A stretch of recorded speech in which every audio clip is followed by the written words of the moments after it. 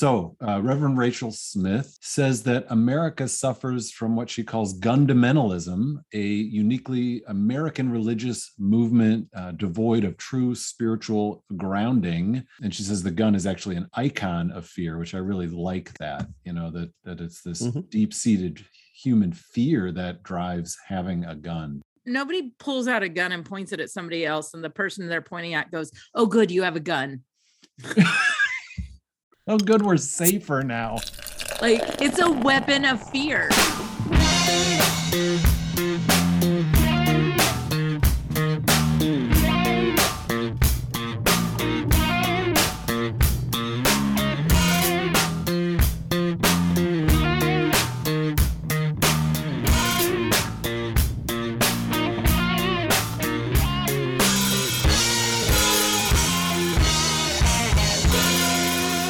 Welcome to episode 233 of Pub Theology Live, a weekly conversation on life and faith over a craft brewed pint, a fine wine, or whatever happens to be in your glass.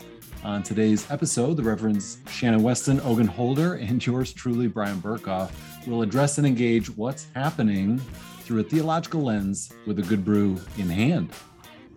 And as always, that good brew could be in your very own Pub Theology Live pint glass. You can get one of those while supplies last when you become a Patreon at patreon.com/PTLive. You'll get some extra content like today, us tossing around our summer plans. And Shannon and I realized that we have failed as tutors for Brian in how to plan summer with your family. Or more specifically, how to plan summer with your family without your family. So how to get out of summer with your family. There you go. While you're actually with them. So clearly based on the summer plans, Shannon and I have dropped the ball. But all that fun sort of dialogue in our pre-show, and we have post-show material. Head over to patreon.com/PTLive. And as always, big thank you to our current sponsors and patrons. This is our summer send-off episode. Next week, Brian will be on sabbatical for the summer. Yay, Brian. And we will be discussing our warm weather. Unfortunately, we will discuss yet again gun violence, and this Sunday, which is Pentecost Sunday. So, fellas, what are we drinking today?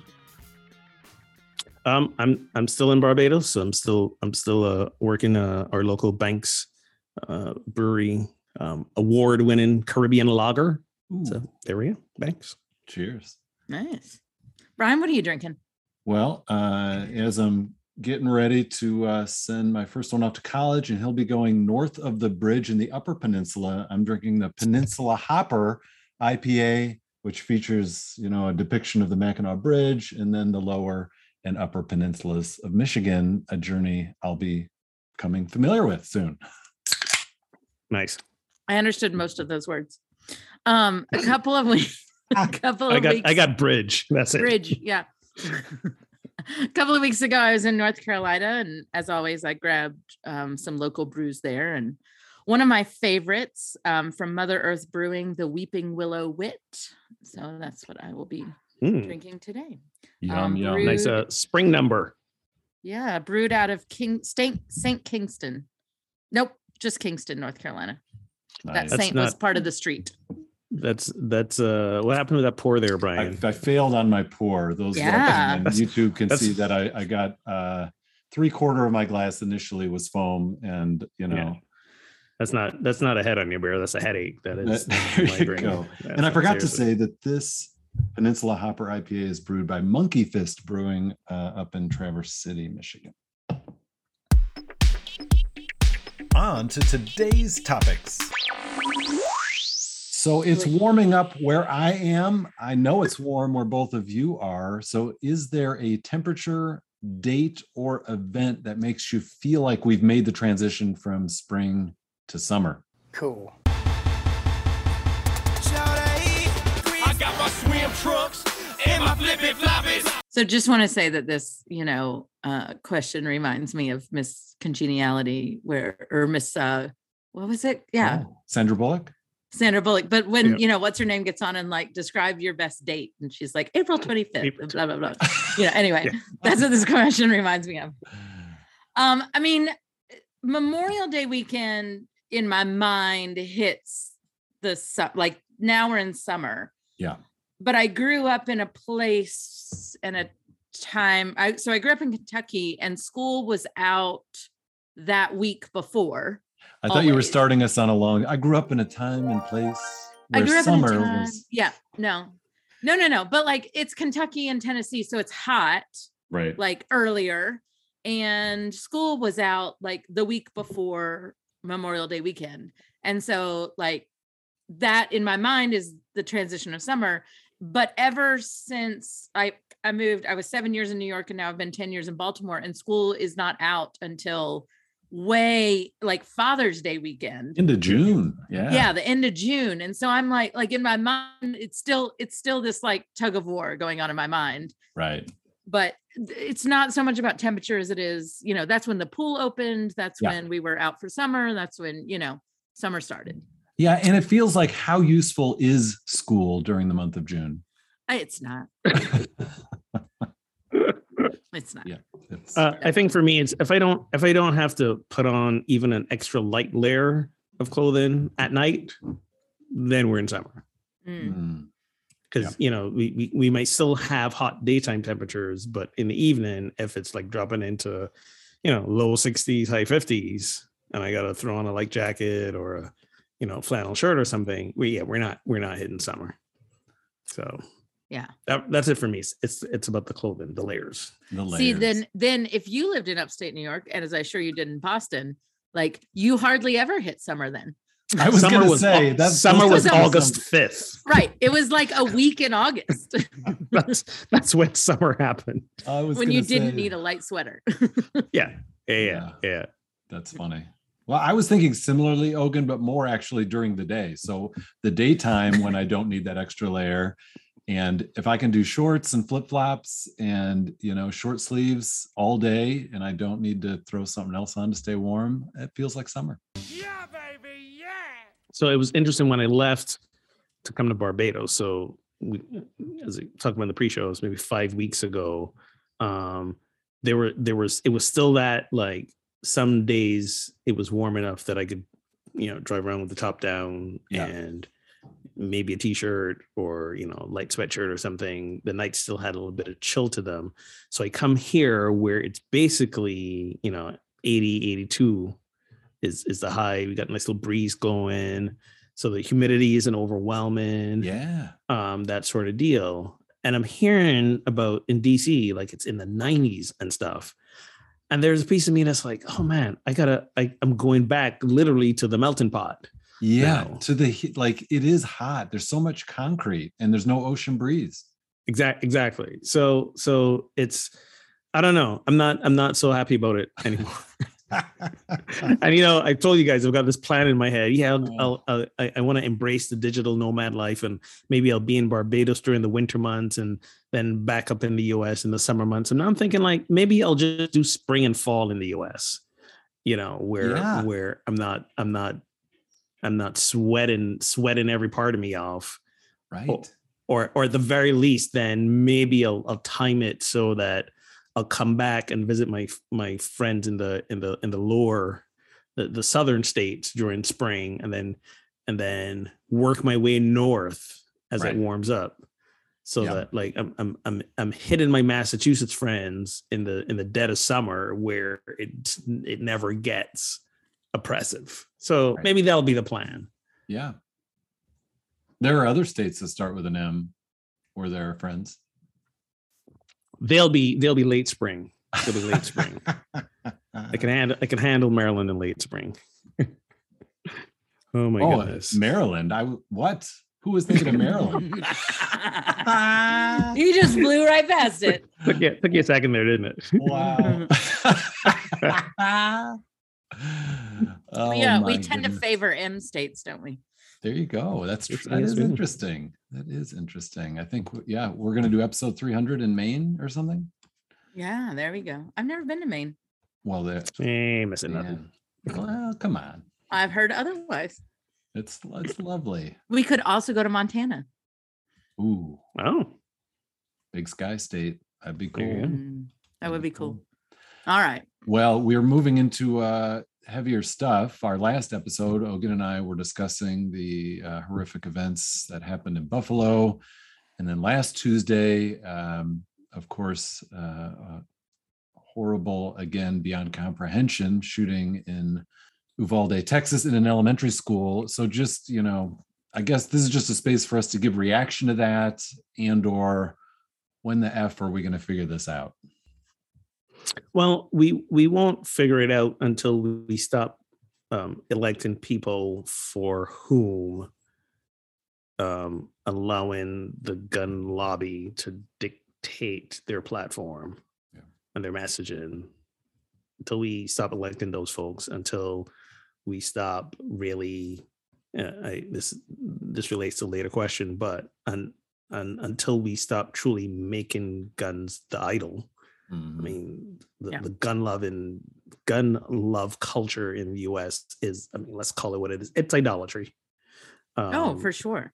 So until that changes, but really it's about voting the people in office. So I was like, when the headline about how in Canada, where they've decided to freeze the imports, production, sale of handguns in Canada, where this did not happen. Right. But they're like, oh, did you just see another horrific mass shooting and murders in the US? Let us put the freeze on handguns. Right. Which will likely go into effect in the fall. Yeah. In another country, based on what's happened here. Of course. Yeah. Right. So my reaction, unfortunately, was like, I don't think I really, and I'm really, I don't want to say embarrassed, but to admit this, but I kind of didn't really have much of a reaction at all. I'm seeing the, parents crying and wailing and the profiles of the children and as a parent, just imagine what that could be like. And I'm shedding some tears for that, but around everything else, I'm like, because if nothing happened after Sandy Hook. Yeah. Right. I can't, I had the same. I mean, my emotional reaction mostly comes as a parent. I don't think you need to be a parent to have an emotional reaction. I mean, but of course it comes from that place for me, and just, but the reports that come afterwards, right? An 18-year-old can buy an assault rifle in as many magazines as he wants. And the, police stood outside for 40 minutes because they couldn't come up with a plan where if they ran in, all of them didn't end up dead, But let's be clear. Some officers went in to get their own kids. To get their own kid and then came back out. Like, I can't. So none of that surprises me. Like, that is the part. None of that is like one of those things where I'm, like, that is just anger and rage and everything else. Yeah. But, also just statistically, something like 87% of Americans believe there should be a ban on assault rifles. Something like it's mid to high 80% of Americans believe that there should be background checks and, licenses and requirements of classes, like just like there is for driving or just like whatever. I mean, the statistic wise, this is off the charts. No, you can't get that many people to agree on something ever. Like, ever. Take 100 people where like 87 of them all agree on something. That's ridiculous. Yep. Like, why we haven't done it is it's money and idolatry. That's all it is, which are the, idolatry of guns and idolatry of money. So it really just comes down to idolatry. Yeah. I think I learned about it from you, Shannon. You messaged you, are you guys seeing this? And that it was a day we normally record, but we took the week off because Ogun had a funeral and my kid was graduating. We all had stuff. And so we're getting ready for my son to graduate from high school. And we learn about this, and it just, you're so tired of it. And it just, like, an elementary school shooting seems so idiotic and senseless and just like, you just can't comprehend it. Like, what is your goal here? What is your, it just, like, And the, You and the know, like, I ridiculous. just don't get it. What threat I were know. these kids to your life or your worldview or anything? So what also baffles me is the line of logic you hinted at, Shannon, where they said, yes, an 18-year-old could purchase a long gun, pretty much almost any gun. And the line that we heard from Texas officials is they've been able to do this for 60 years, and we've not had this happen. So the problem isn't the law.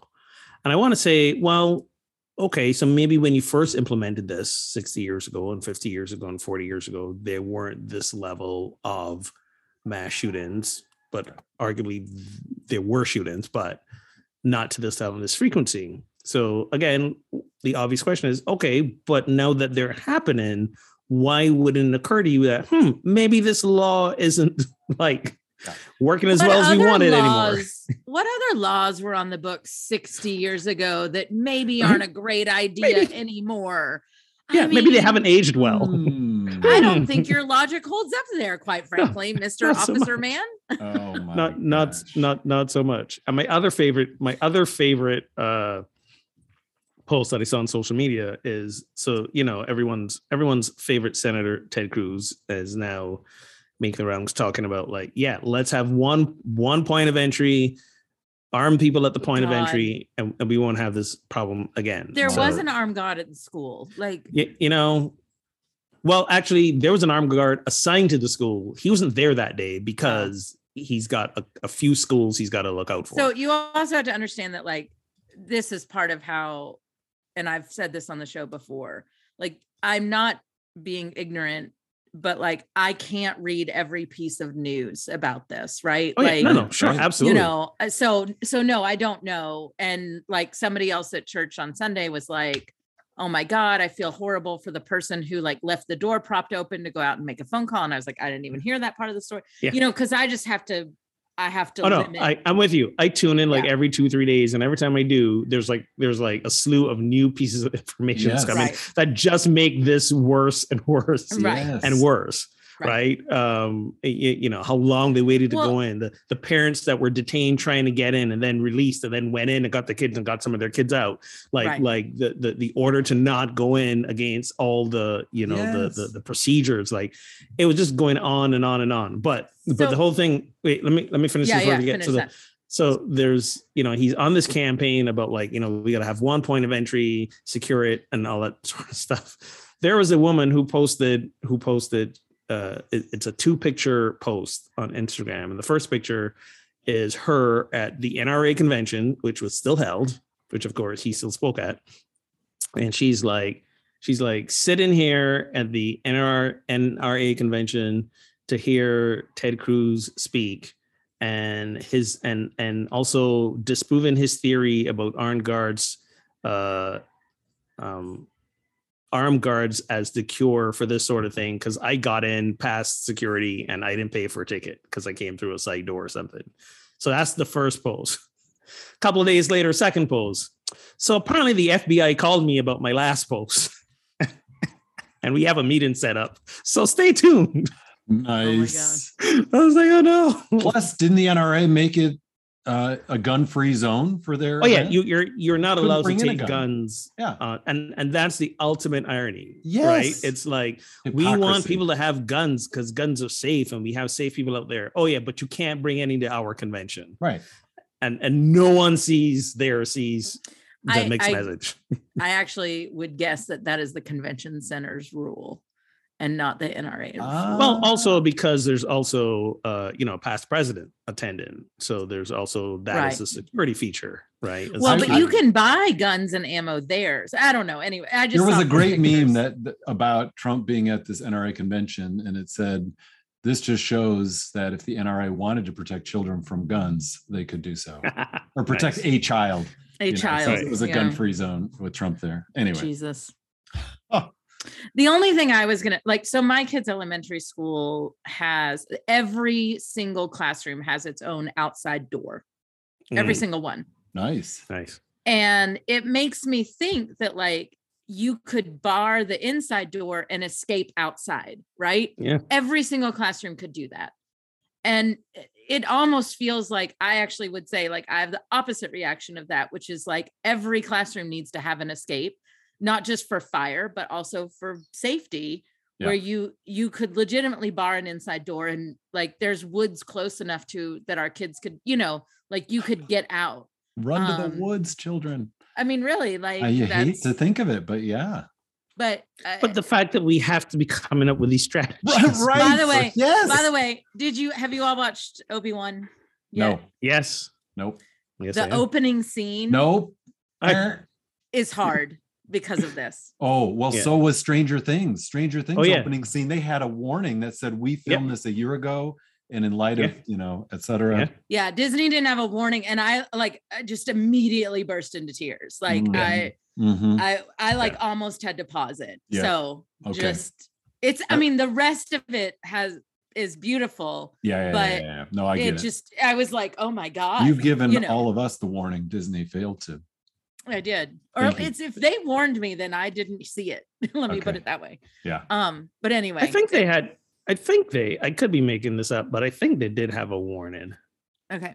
Maybe we watched it we literally watched it the morning it came out. So I wonder if they went back and added it, Did we? Yeah, I think we did. I think we did too. Or maybe Brian's right. Maybe I'm conflating it with Stranger Things. Yeah, Netflix definitely did that for Stranger Things. We don't watch Stranger Things. What? I know. I quit in like the second season. I just couldn't do it anymore. But I did that with Schitt's Creek and I went back to it. So like maybe when it's all done, I'll try it again. There's a chance. I'm fine with there being a chance, but I do need to wait until it's finished. Like I can't add anything more that I'm waiting for another season. Yeah. Or another episode. So one of the things that I saw on social media, and this was just like a conservative friend, friend in quotes, posting to Facebook, this line that, he showed a statistic about how many of these school shootings happen in public schools versus Christian private schools. And the point, and it was like 6%. And the point he drew was, what are these public schools doing to teach kids that it's okay to shoot each other? It's because they've taken God out of the schools, prayer out of the schools, and they're teaching divisive, things about race. Did you say this was I wanted to delete, expel, unfriend, block. But then I saw that's what they're talking about on Fox News, on One American Network. So he heard that and was parroting it. That instead of addressing guns, they're freaking blaming the schools. Yep. Yes, it's definitely a 6-year-old's fault that somebody came in with an assault rifle and killed them. It's definitely a second grade teacher's issue. Like they need to deal with this. For fuck's sake. Makes me so sick. And it's also a very white privileged narrative, right? Because of course, if we don't like being in public schools, we can just put our kids in a safer private school. Of course, because everybody can afford private school. Nobody is not in a private school because we can all afford it. But and guess what? If you looked at the percentage of kids in public versus private, and then went by that, it'd probably be a lot closer than you think. It's simply the numbers are skewed that there's more kids in public school in this country. So of course that's where there's going to be more incidents. Right. Of course. Yeah. Yes. But and also the legit financial piece of it, which is, you charge enough, you can hire armed guards, you can build enough security systems in, you can do that is real. However, that's not again accessible to everyone, and B, not the damn point.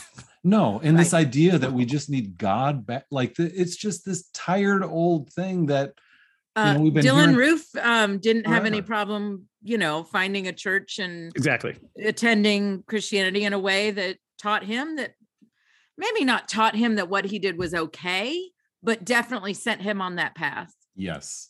Yeah. Yes. I mean, a lot of the people, a lot of the kids, and I'm sorry, I know he was 18. He's technically an adult, but he's a kid.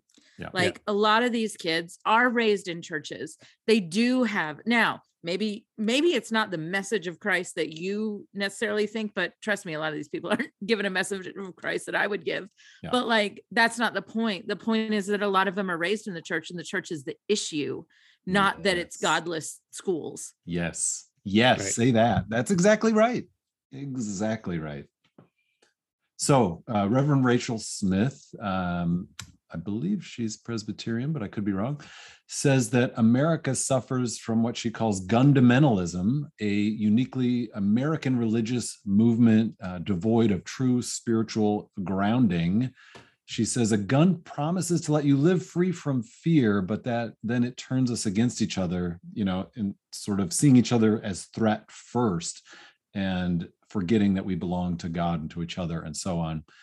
And she says the gun is actually an icon of fear, which I really like that, that it's this deep-seated human fear that drives having a gun. So yeah, what do you think about her assessment? I really like that, naming it gundamentalism. I wonder what you guys think. Nobody pulls out a gun and points it at somebody else, and the person they're pointing at goes, "Oh, good, you have a gun." Oh, good, we're safer now. Like, it's a weapon of fear. Of course it is. That's Yeah. exactly what it is. And if you carry a gun, you're hoping to scare the other person.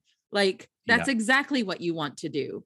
Like, of course it is. Of course it's a weapon of fear. And it's been exacerbated by states that have the stand your ground laws, right? It validates violence and murder on fear. I felt afraid that I was being threatened.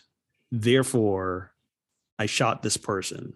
Yeah. And possibly killed them.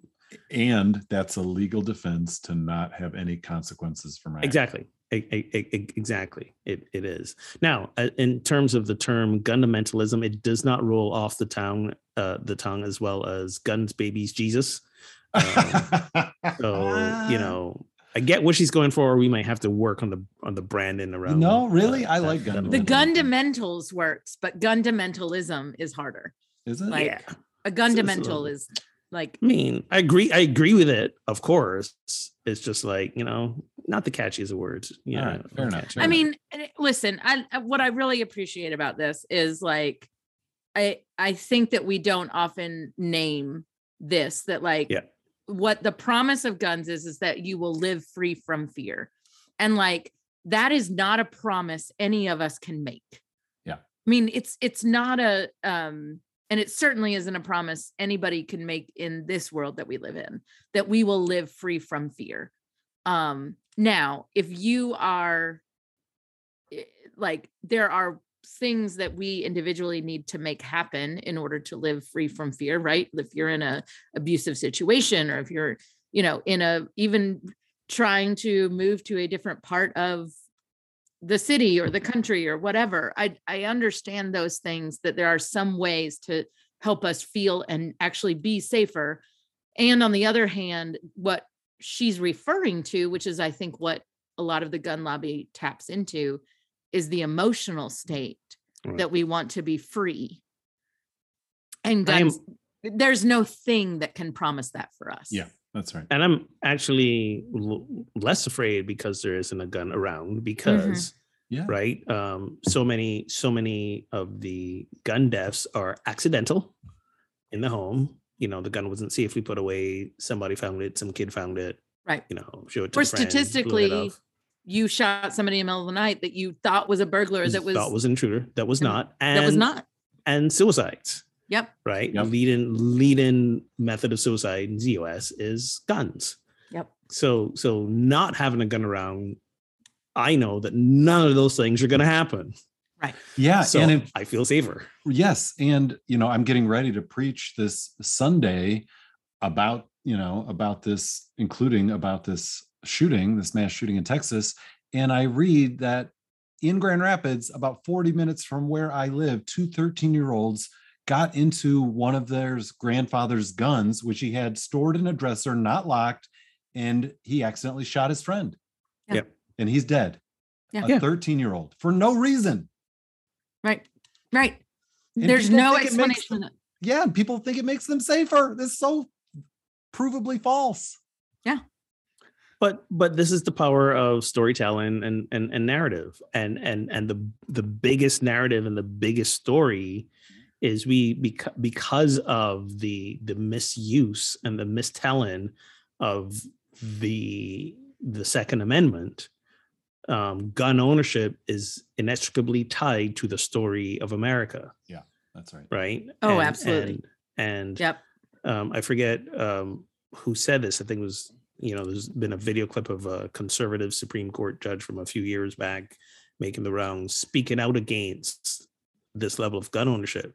And he says it's actually unconstitutional because the Second Amendment refers to well-regulated militia, and there's nothing well-regulated about what is happening here when there's more guns in the U.S. than there are people. And this is not included. This is not including the armed forces. We're talking about private gun ownership, right? And a militia tells you this is not for private self-defense, right? And a militia tells you that there's a specific threat.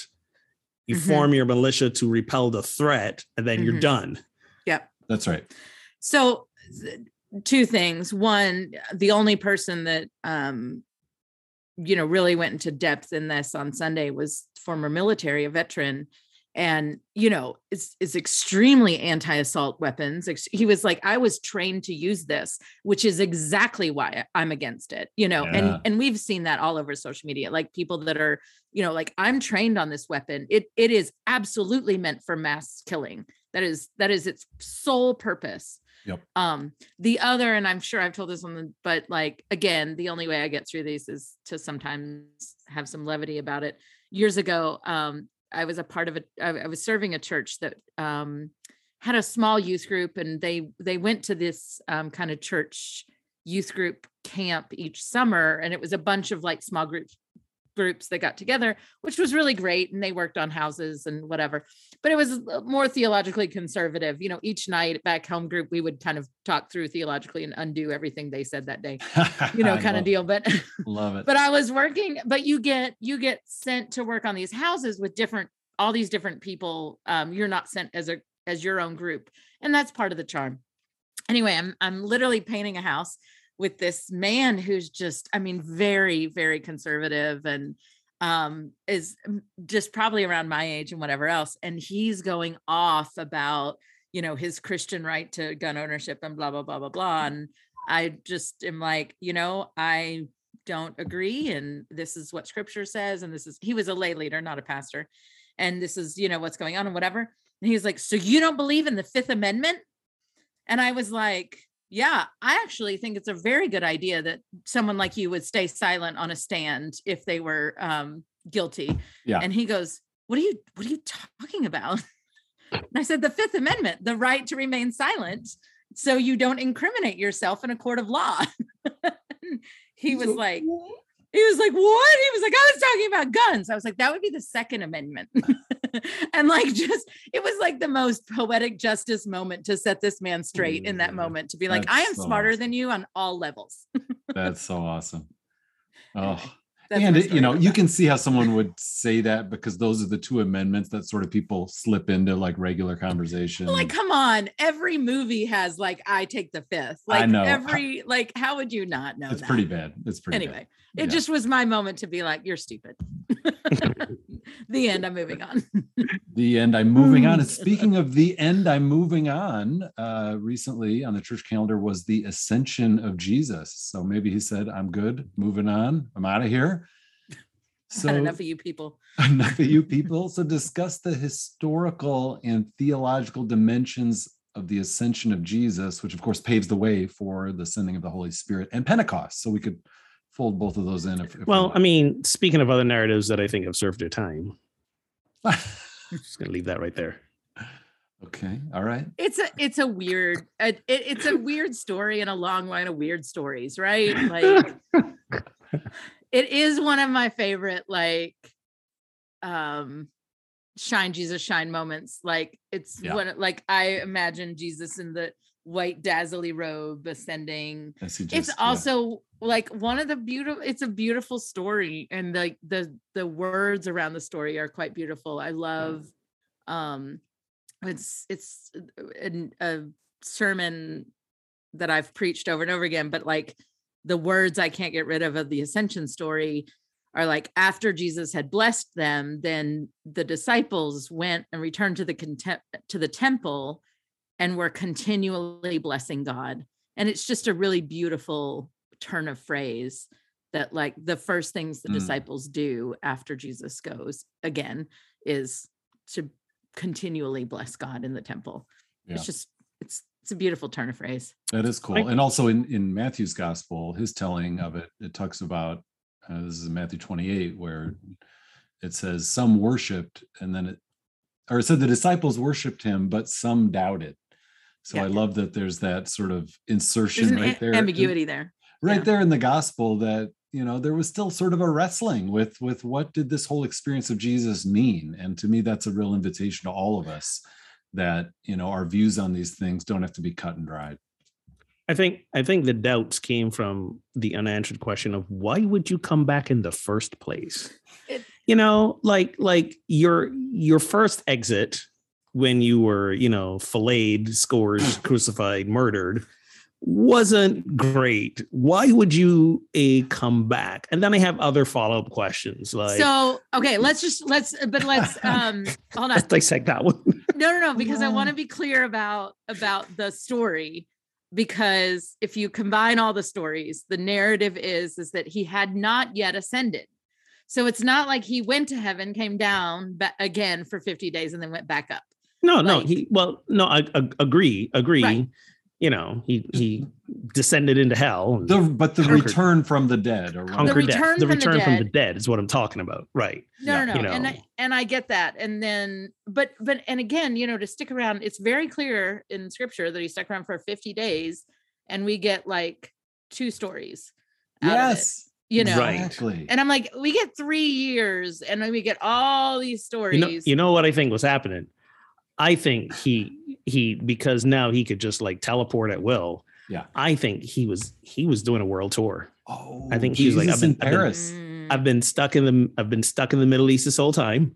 Yeah, and now that I can A, teleport, and B, I'm not human, so I'm virtually invincible. Let me go see some other places. I think this might be when, because there is an interest in the Native American tradition narrative around Jesus appearing as well. So I'm thinking he was like, let me go hit some places. So he was like Santa Claus for 50 days. Ooh. He was being a nomad. Jesus was being the OG digital nomad. I can see it, and actually that would make me like it a little more. Let me go work from anywhere. Yeah, that's right. I'm gonna just zoom into places. Yeah, exactly. There you go. There you go. And then my other follow-up question is okay, what was the deciding factor of, all right, I think I'm good? Like, was stuff in heaven not ready yet? Right. Your room wasn't ready yet. Right. Was his palatial, was one of the castle, what is the scripture? I go to prepare a place for you, and there's something like a room with many mansion with many rooms, or whatever it was his room not ready? One. Yeah, his room wasn't ready. or he came back, or he's walking. His dwelling place wasn't ready, depending on what version you read. Exactly. Or was he thinking, my work wasn't done, they didn't quite get it, I got to come back and do some more teaching. Okay. And then he was like, you know what? There's no length of time I can stay here that they're going to get this. So I do think that's a little bit of it. Like, let's follow that for a second, because that to me is one of the more interesting narratives, is that like, I spent 3 years with you people and you're still struggling. Yeah. You're going to get me for like 6 weeks, right? Like 6 weeks we're going to be together, and I'm going to cram it all in again. And if you don't get it that time, there is no hope for you. That's right. I'm coming with more power and pizzazz. So like, right. Like, if you had any doubts before, right? Got dazzling white. I'm back from the dead. If you're not believing yet, right? Yeah. And interestingly enough, people are still doubting. Yeah. And he's like, I gave you 3 days, sort of a test run. You didn't figure it out, so I'm back. Exactly. Yeah, exactly. Yeah. I went away, and in those 3 days, all you did was cower in your rooms and bemoan yourselves. So that's why I'm not checking email that first 2 weeks on sabbatical. What? Wait. 2 weeks? The whole time, man. The whole time. Don't. Oh my God. We have taught you nothing. I'm not kidding. That email is off the whole time. The first 2 weeks, my whole ass. Time. Set up that vacation message, forward You know it to what I did? whoever's Okay. running the place when you're gone, There and you go. you're There done. you go. Here's what Jesus should have done. Here's what I did. Oh yeah. Um, Jesus, I hope you're listening. So Brian, Ogan and I will gladly do this with you, but I do recommend Christy. Derek changed all my passwords, wrote them down in an envelope, Nice. sealed the envelope. We put it in our safe deposit box, and like it was, I love it. an emergency break glass There you situation, go. Nice. right? That he got to determine if there What was an the emergency. Yep. But he got to change all my passwords, so I couldn't even like accidentally look at it. Yeah. You might need some help, Brian. Yeah. And Jesus came back and was like, "Where's my passwords?" Exactly. Jesus was like, I gotta go to Alexandria for a while because you don't my Exactly. passwords. It's the only place that has good Wi-Fi around here. Uh-huh. Oh my goodness. I mean, they were more advanced, but nonetheless. Oh man. Well, all right. So this coming Sunday is Pentecost, and I've got a little background here. Many Christians, of course, recognize the descent of the Holy Spirit as the birth of the church. And there's a couple of different names in different countries. In the United Kingdom, Pentecost is known as Whit Sunday, which I like, generally attributed to the white garments formerly worn by candidates for baptism. Just has a nice sound, Whit Sunday. In Germany, Pentecost is called Pfingsten and coincides with the beginning of many outdoor and springtime activities. I don't know. So do we need a new name for Pentecost? Have we kind Do of we get to drink No. Wit Beer on Whit Sunday? Yeah. Oh, there a you wit, go. a Belgian wit. Oh. I'll say this. So reading this question, I was like, this is some like real stupid made up bullshit. And then at the same point in time, I was going, then there's this other voice in my head that goes, so does that mean that you are anti-ritual? And I was like, because rituals are so important. They're so valuable. They convey the stories, the message. They create a sense of belonging. They're how people find connection and bonding with each other. So yeah, we can't dispel ritual. And at the same time, it's like, what difference does it make what color we're wearing? Right. For sure. So I would say this though, Yeah, for sure, I don't think we need a new name. If other places have their traditions, like that's great, but I don't think we need to change our name. Yeah.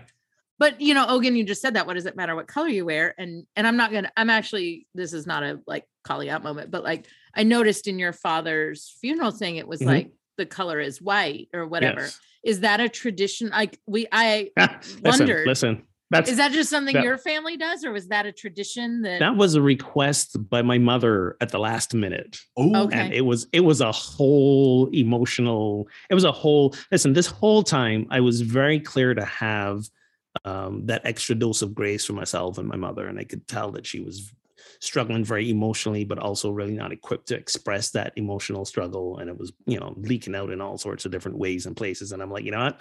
Extra grace, extra space. And the one argument we got in,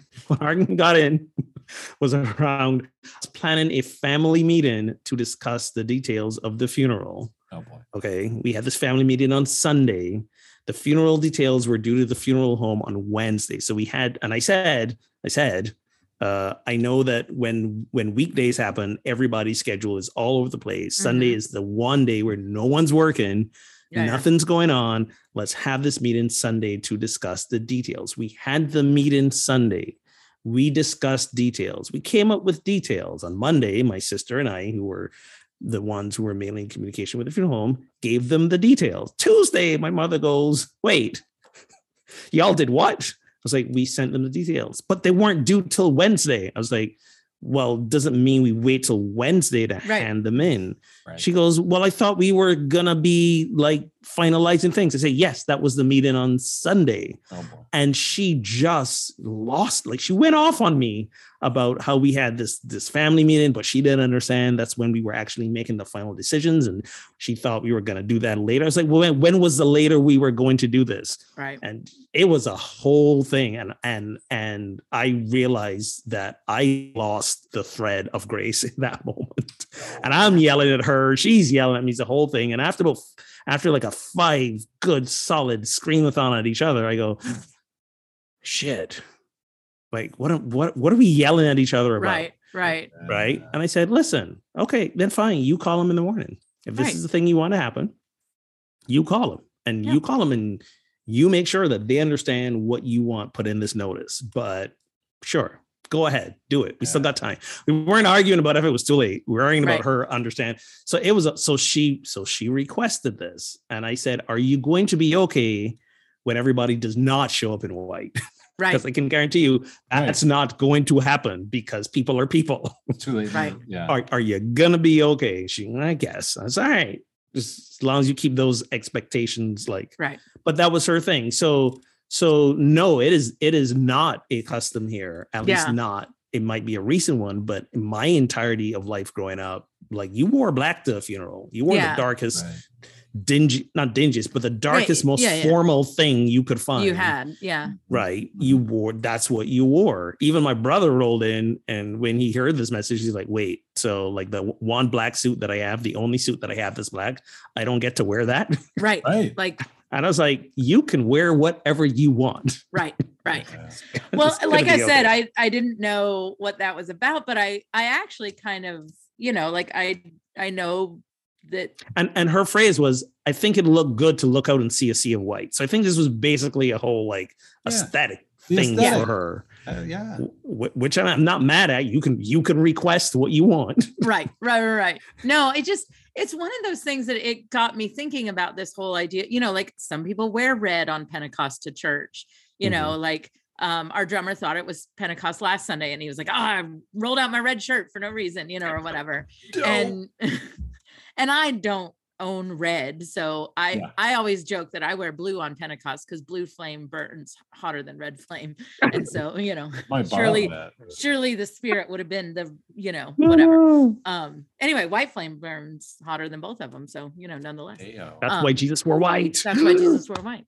Anyway, it's just interesting, like I think church, some churches like have a birthday cake and like sing happy birthday to the church. Really? Yeah, that's like a thing. That's like a tradition in some churches. I don't know. I don't see that. There was this article, oh God, I can't remember who it was, a couple of years ago. I think it was in the Christian Century that talked about Pentecost as a completion of Babel. It was a really beautiful article. And like, that's how I more think of it now, as like the uniting of a people that were once divided. And if we looked at it that way, if that's the purpose of the church, if that's what the church is formed around, of a uniting of a people that were once divided, like that's a beautiful thing. But that's not really what happened, because if that's the official start of the church, then it's also the official start of the multiple Christianities that began to evolve. So there wasn't really a uniting. You're getting ahead of the story. In the moment. Actually, I'm going to argue with that, and we can argue about this in the fall. Of like, then I think our definitions of unity might be different, Oh, meaning go ahead. Like uniting doesn't mean the same, but a bringing together for a common purpose, Right. But but even the purposes, I would argue, even the purposes were continue to splintered off. Yes, over time. Of course. Yeah, but the common purpose too. Was... I don't know that there was a same not sameness, but a commonality of purpose. We probably look at it through rose-colored glasses a little bit, the early days of the church as told in Acts. But you're right. We know that pretty early on, there were several factions with differing views about who Jesus was or what it meant. Right. Because then Paul Rowland, it was like, I had an experience. I'm de facto lead of church. And Jesus' brother James was like, who? No, dude, get out of here with that nonsense. Yeah. And he's like, well, fine. I'm going to go and do my own thing. And that, right. So I get what you're saying in terms, of this was a visual and symbolic, I guess, demonstration of Holy Spirit is your conduit. Like this is the one thing that's that whether you believe or doubted, whatever, here's a sign that this is a universal message, that this is a universal teaching, that this applies to everyone. So from that perspective, sure, I get that, but I think it was the beginning of the mess of the church that continues to this day. I don't, it's like with anything else. I don't know that there was ever really a truly a non-messy moment. It's humanity and religion. Right. Like, what are you gonna?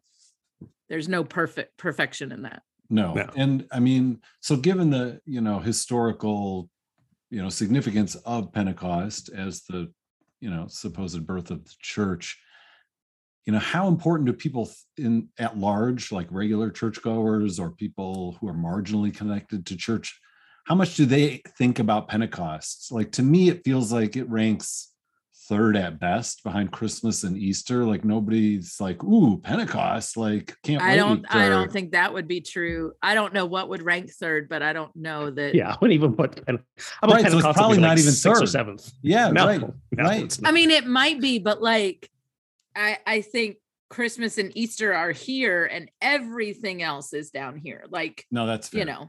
I just don't think that Pentecost, I mean, I think that people might name, I mean, I don't think they would name baptism of the Lord, but I think they would name baptism in some way, so if there was a third, I would name that one, but I don't think there'd be like, where's turning wine from water Sunday? They're like, I want to be there that Sunday.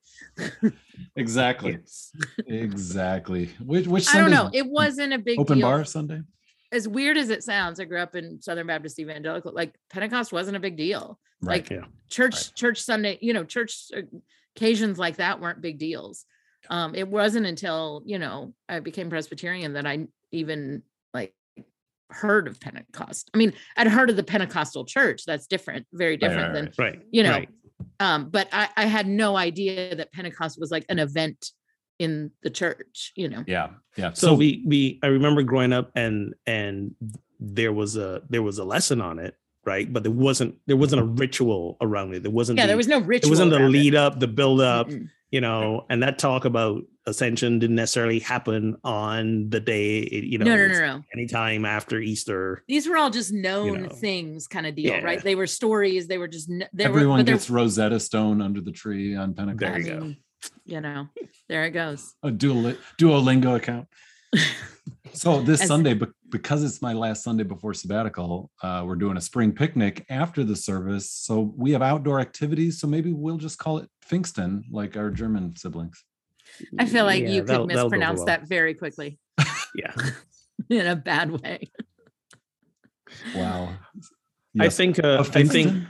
I think this should be the Sunday that you give the most controversial talk that you've been holding back on. And then you mic drop and be like, I'm out. Exactly. Exactly. Like anything you've been afraid to say so far or hesitated or doubted, if you've been in that position, like worried about, like, this is the Sunday to do that. And then I just want to know, get all the email passwords. Yeah. See if there's a job when I get back. that is absolutely the wrong thing to do. And because you don't have the responsibility of, if you don't go back for a year, if the church fires you, they would have to pay back $50,000. So, that I would not recommend you doing that. So agree to disagree. With that, friends, we are off for the summer because summer is from Memorial Day to Labor Day, whether we like it or not. That's the rules, and we're sticking to it. So we will be back live after Labor Day weekend. Yeah. So sometime the second week of September, we will see you again. And until then, thank you for tuning into Pub Theology Live. Remember, you can show your love for the show by becoming a supporter on Patreon. And you know what? If you become a supporter this summer, I'm going to send you a pint glass because I'm nice like that. So go ahead and sign up for that this summer, even though we're not around. Get access to pre or post show banter and more. Visit patreon.com/PTLive to get started. And of course, a big thank you to our current patrons. It'd actually be a good time to sign up and catch up on a lot of the pre and post show. I mean, it will be all dated, but still funny as hell. We are never outdated. Agree to agree.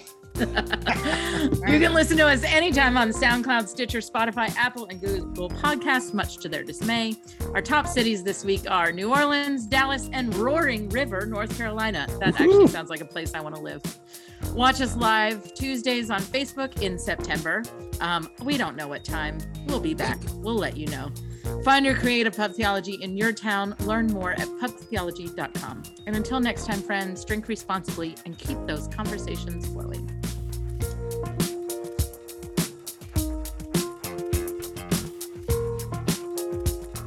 Well, I'll miss you guys. No, you won't. No, I will. Okay, That but means- seriously, no But work. seriously, don't. No work. No work. All right. Period.